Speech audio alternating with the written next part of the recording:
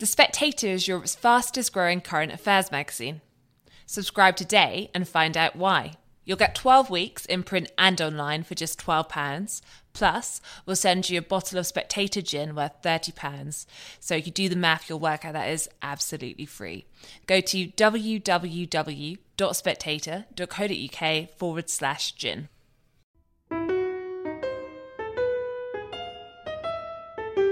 Welcome to Holy Smoke, the Spectator's religion podcast.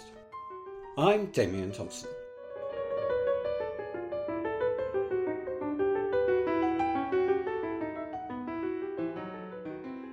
In today's episode, I unreservedly praise Pope Francis.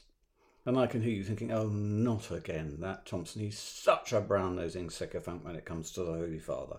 But, sorry folks, has to be done. The Pope recently gave an interview in which he said that not taking any exercise, having a nap every day, and listening to classical music were the secrets to a long life. Well, I certainly hope so. And the reference to classical music didn't come as a surprise. Because, and people are so sceptical when I tell them this, Pope Francis has probably the best taste in music of any pope in history. I realised this with some surprise early on in his pontificate when he gave an interview in which he said, "Among musicians, I love Mozart, of course. The Et Incarnatus Est from his Mass in C minor is matchless. It lifts you to God. I love Mozart performed by Clara Haskell. Mozart fulfills me. But I can't think about music, I have to listen to it. I like listening to Beethoven, but in a Promethean way. And the most Promethean interpreter for me is Furtwängler." And the Pope continued, "And then Bach's Passions. The piece by Bach that I love so much is the Erbarmedicht, the Tears of Peter in the St. Matthew Passion. Sublime. Then, at a different level, not intimate in the same way, I love Wagner. I like to listen to him, but not all the time. The performance of Wagner's Ring by Furtwängler at La Scala in Milan in 1950 is for me the best, but also the Parsifal by Knappertsbusch in 1962. And when I read that, I thought, wow, your tastes in music are wonderfully refined and well judged. And I don't just mean the music itself, but the performers and the performances that Francis singles out. The Et Incarnatus Est from the Mass in C minor is indeed a sublime piece of music, and how frustrating, by the way, that Mozart never got round to finishing this gigantic masterpiece. But it was when I saw the reference to Clara Haskell that my eyes really lit up. Remember, this was 2013, long before I'd become a little bit disillusioned with this pontificate.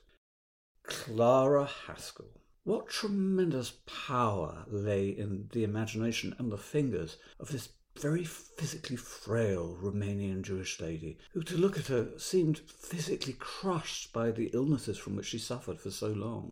It's no accident that at a time when the market for Mozart's piano concertos is ludicrously oversupplied with complete cycles and individual performances, hundreds and hundreds of them, people keep returning to Clara Haskell.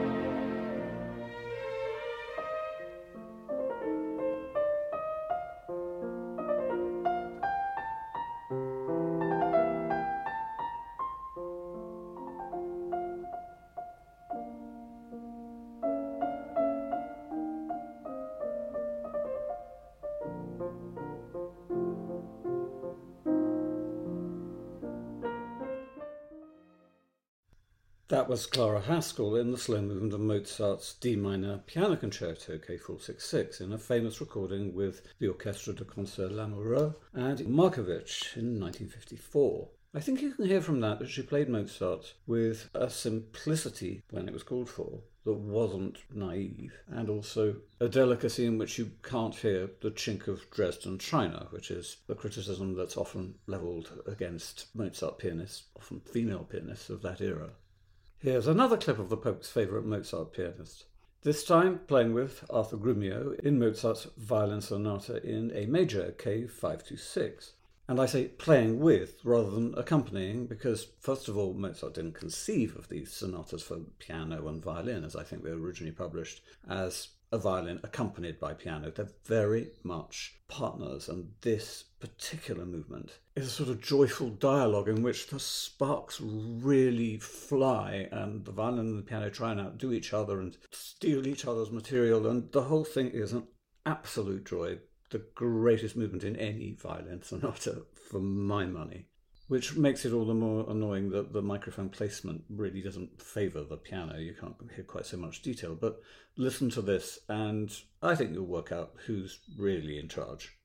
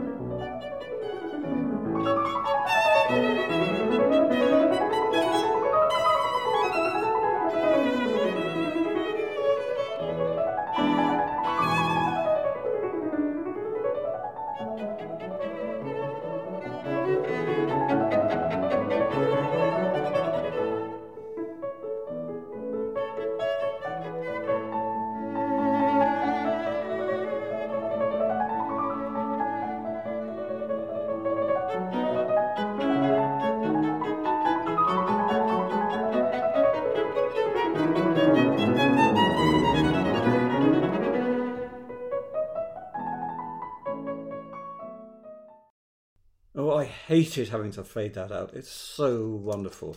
Why don't I just stop the episode now? Why don't I just stop talking and play the whole movement? But fortunately, it's out of copyright. It's still on Decca, but I see it's all over YouTube, so that's good. Anyway, the next composer that Pope Francis mentions is Beethoven, whom he says he likes to listen to in a Promethean way, and the most Promethean interpreter for me is Furtwängler. Oh, did you hear that bird song? Poor Beethoven. I think it was the inability to hear bird song that first really tormented him, as he realised that he really was going deaf. Anyway, it strikes me that Pope Francis really is speaking ex cathedra when he links Beethoven, Prometheus, and Furtwängler, because Beethoven was absolutely fascinated by the myth of the Titan who stole fire from the heavens. Perhaps he felt it was a metaphor for his own creative genius.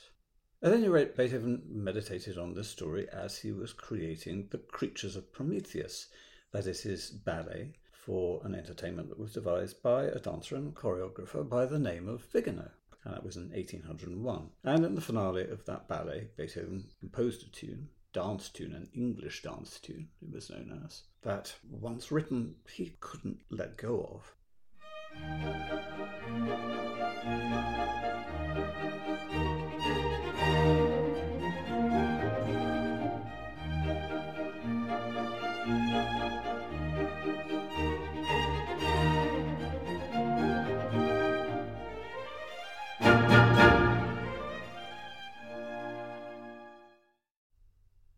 That's the dance tune as it appeared in the ballet, but of course it's much better known when it appears as the subject of the magnificent variations in the finale of the Eroica Symphony, and there's also a fabulous set of piano variations on the same theme. Now, the Eroica was a symphony like nothing that came before it. It broke the mould of the symphony, and if ever there was a work that stole fire from the heavens, this was it. And I think the Pope hits the nail on the head when he describes Wilhelm Furtwängler as a Promethean interpreter of Beethoven generally.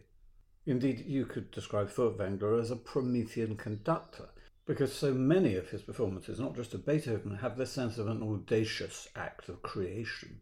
This was something that put him very much at odds with the other very famous conductor of the middle years of the 20th century, Arturo Toscanini, for whom fidelity to the score was absolutely paramount, however thrilling the rendition. He once said of the first movement of the Eroica, "It's not a Napoleon, it's not Hitler, it's not Mussolini, it's Allegro con brio." And I got that quote from a survey of recordings of the Eroica in the Gramophone magazine by the great music critic, now writing for the oldie, Richard Osborne, who concludes that however magnificent Toscanini's performances of the Eroica, in the end, the greatest single performance on record is that of Furtwängler and the Vienna Philharmonic in 1944. And this, I'm sure, is a recording with which the Pope is very familiar. And I'm going to take this opportunity of playing 5 minutes of it, because I don't think you can hear less than 5 minutes of the finale and understand what's meant by Furtwängler the Promethean. Beethoven begins this set of variations on that dance tune simply by playing the ground bass of the dance tune. You can't actually hear the tune itself. The melody doesn't come in for another couple of minutes. I think you immediately know you're in for an extraordinary performance because the introductory flourish is so defiant, so electric. And then the ground bass, the bass of the tune, is introduced in an austere and almost solemn manner. And you think, well, maybe this is going to be a rather stately performance of the Eroica finale, but far from it.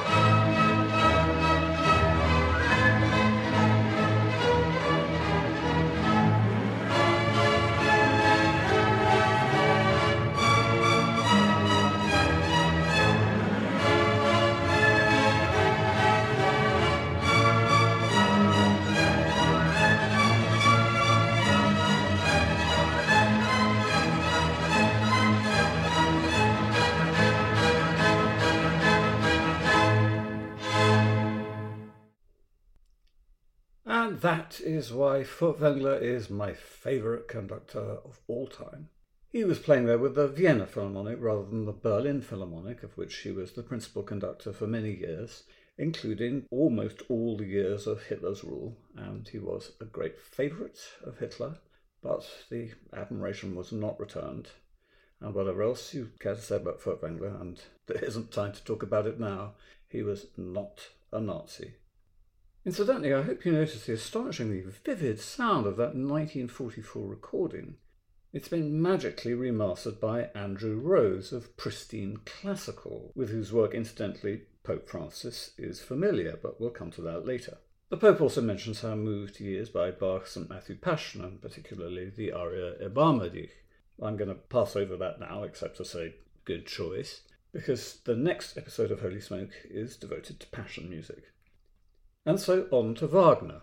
My dear friend and regular Holy Smoke contributor Gavin Ashenden doesn't think there's any positive spiritual content to be found in Wagner's music, and perhaps I'll debate that with him one day.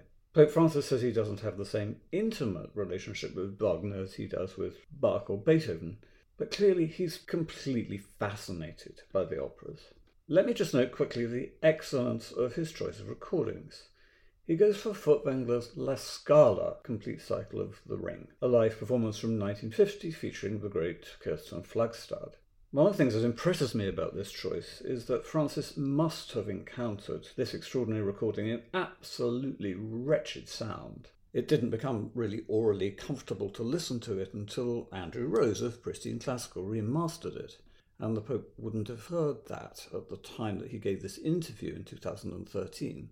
When Angela Merkel visited him, she presented him with a huge membran box of pretty much everything that Furtwängler recorded, but the ring cycle in that box is the slightly less exciting one taped in Rome. However, soon afterwards I happened to know that one of Pristine's customers presented Francis with the newly remastered version, and I've seen a photograph of him receiving it. So at least now he's heard it in remasterings that really bring it to life. Here's Flagstad as Brünnhilde and Max Lorenz as Siegfried celebrating their love in the prologue to Götterdämmerung, and listen to the ecstatic frenzy that Furtwängler whips them up into, and then, right at the end, negotiating that very difficult change of gear into Siegfried's Rhine journey with unsurpassed skill.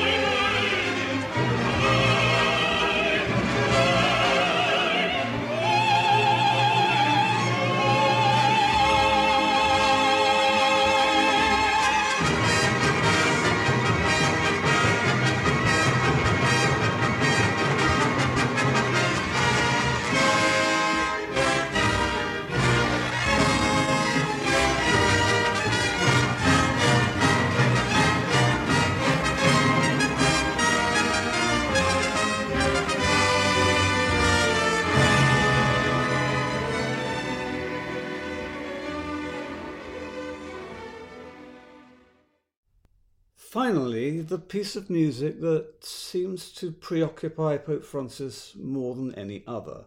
Wagner's last music drama, Parsifal, an absolutely gorgeous score of more than 4 hours of music, depicting a story of redemption from sin heavily influenced by the philosophy of Schopenhauer. Richard Wagner, author of one of the nastiest diatribes against Jews ever written, was also the most philosophically literate, erudite and subtle thinker among all the great composers. And making sense of the Christian symbolism in Parsifal has been a terrific challenge for professional philosophers such as Brian McGee and Roger Scruton, let alone the ordinary listener. It's a particular problem for Catholics, since at the heart of Parsifal lies a Eucharistic ceremony conducted by the Knights of the Holy Grail. A priestless mass, if you like, celebrated by a notably anti-Catholic composer. Wagner actually forced his wife Cosima to convert from Catholicism, she was the daughter of the devout Catholic Liszt, to Lutheranism before he'd marry her. Now, I have an interesting source for my information about how important Parsifal is to Pope Francis. A few years ago, I was a guest at a dinner party in Knightsbridge given by, I'll just say, a very wealthy Chinese person.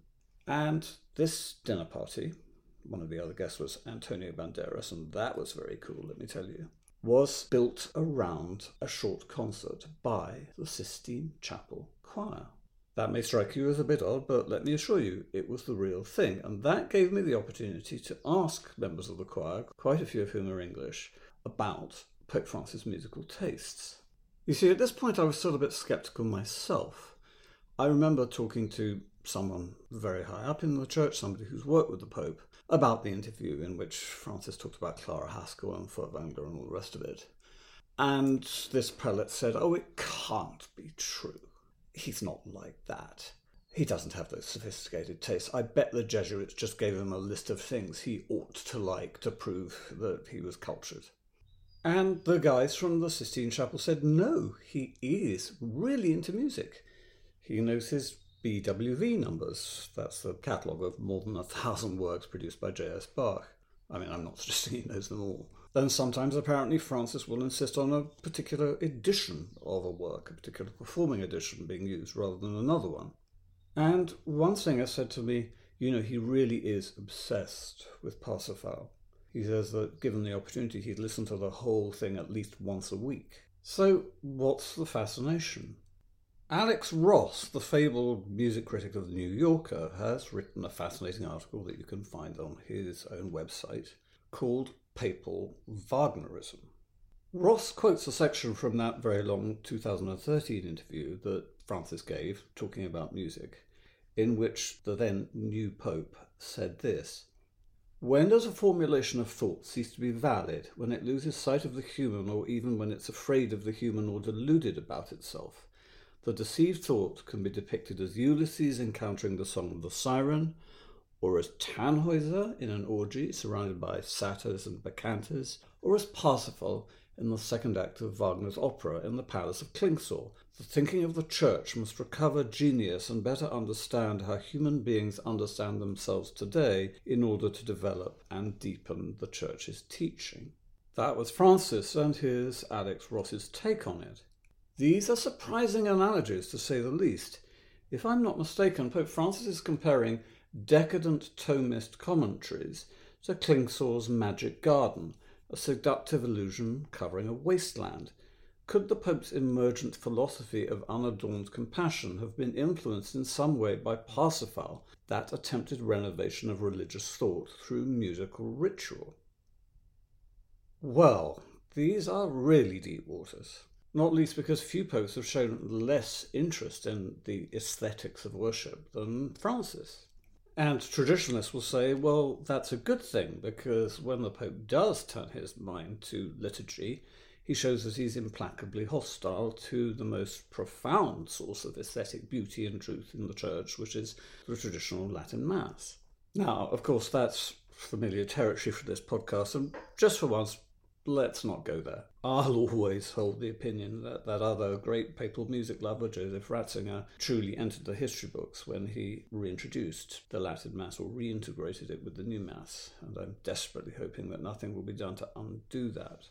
What we can't say is that Francis doesn't care at all about the standard of music in church. He seems to be quite enthusiastic about the fairly radical changes to the Sistine Chapel choir, which used to be known for good reason as the Sistine Screamers. I remember attending a service in St Paul outside the walls in 2006, and rarely have I heard such sub-operatic caterwauling.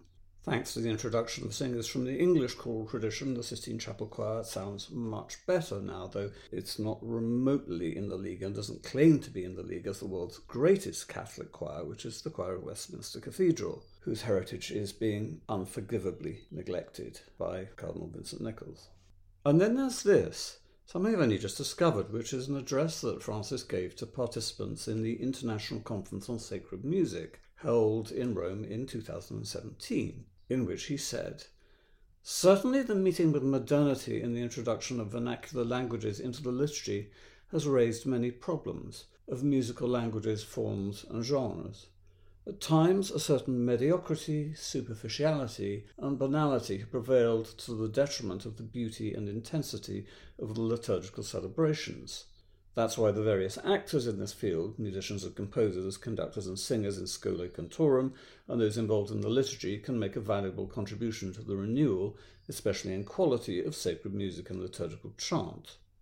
Critics might say, well, somebody wrote that for him. But it's hard to imagine somebody who appreciates the exquisite playing of Clara Haskell not wincing when they hear the music that I always describe as Joan Baez meets Hildegard of Bingen in a 1970s cocktail lounge. But I'll spare you a musical illustration because the shysters who produce it, I mean, they're not all shysters, but quite a few of them are, make an absolute fortune through enforcing copyright.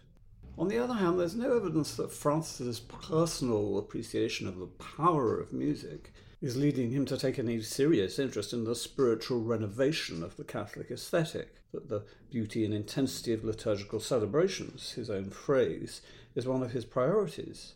Even though actually it should be, because the ugliness of worship is a major barrier to participation by modern people who are used to professional standards in music and the other arts. And this puzzles me because Francis apparently has no difficulty recognizing the special qualities that recommend the performance of Parsifal by Knappelsbusch at Bayreuth in 1962 as exceptional.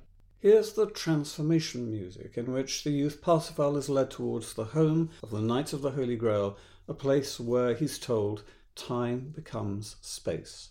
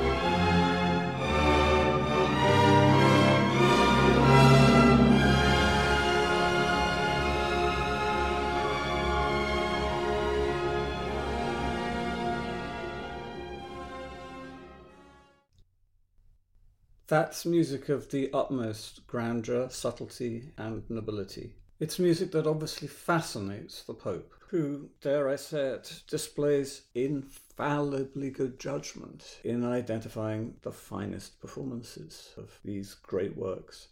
But here's the problem, as I see it, and the mystery. And actually, I think it's rather a sad one. Pope Francis's deep appreciation of and emotional attachment to some of the greatest products of the human imagination really amounts to a true love. And yet, where is its expression? Its significance remains elusive, and therefore so do the fruits that it might have borne for the wider church.